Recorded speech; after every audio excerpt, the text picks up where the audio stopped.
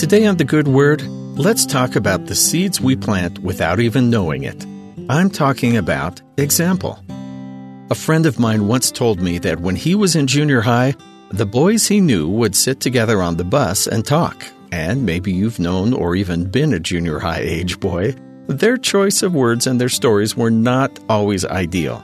They were pushing the boundaries and trying to seem more grown-up and confident by using what they thought of as adult words. At the end of the year, my friend was walking home from the bus stop when one of these boys caught up with him and walked beside him for a while. Then this boy stopped and said to my friend, "I want to tell you something." My friend stopped and listened. Our friends use pretty crude language when they hang out together, and sometimes I do it too. But you don't. You say what you want to without swearing and bad language. I want you to know that I admire that, and I'm going to try to be that way from now on. If you had told my friend when he was that 13-year-old boy that he had been spreading the gospel every day on the junior high bus, he would have been very puzzled.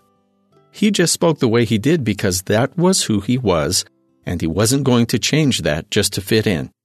He never called out the other boys on it. He just did what felt right.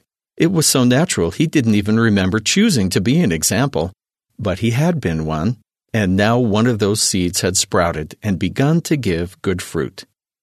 When Timothy, the young leader being mentored by the Apostle Paul, was put in a position of leadership in the faith community in spite of his youth, Paul wrote to him and gave him a few simple guidelines. In 1 Timothy chapter 4, he said, "Let no man despise thy youth, but be thou an example of the believers, in word, in conversation, in charity, in spirit, in faith, in purity. Meditate upon these things, give thyself wholly to them, that thy profiting may appear to all. Take heed unto thyself and unto the doctrine, continue in them, for in doing this thou shalt both save thyself and them that hear thee." Paul says Timothy will save himself and those that hear him. And how will that happen?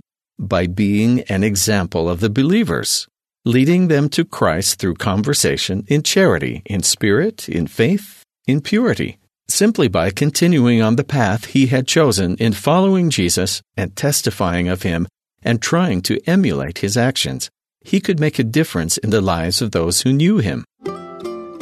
Just like my friend in his junior high days, who unknowingly had an influence for good in the life of his friend, we can be like Timothy, and even if we're young, we can make a difference in the world simply by the way we speak and interact with others.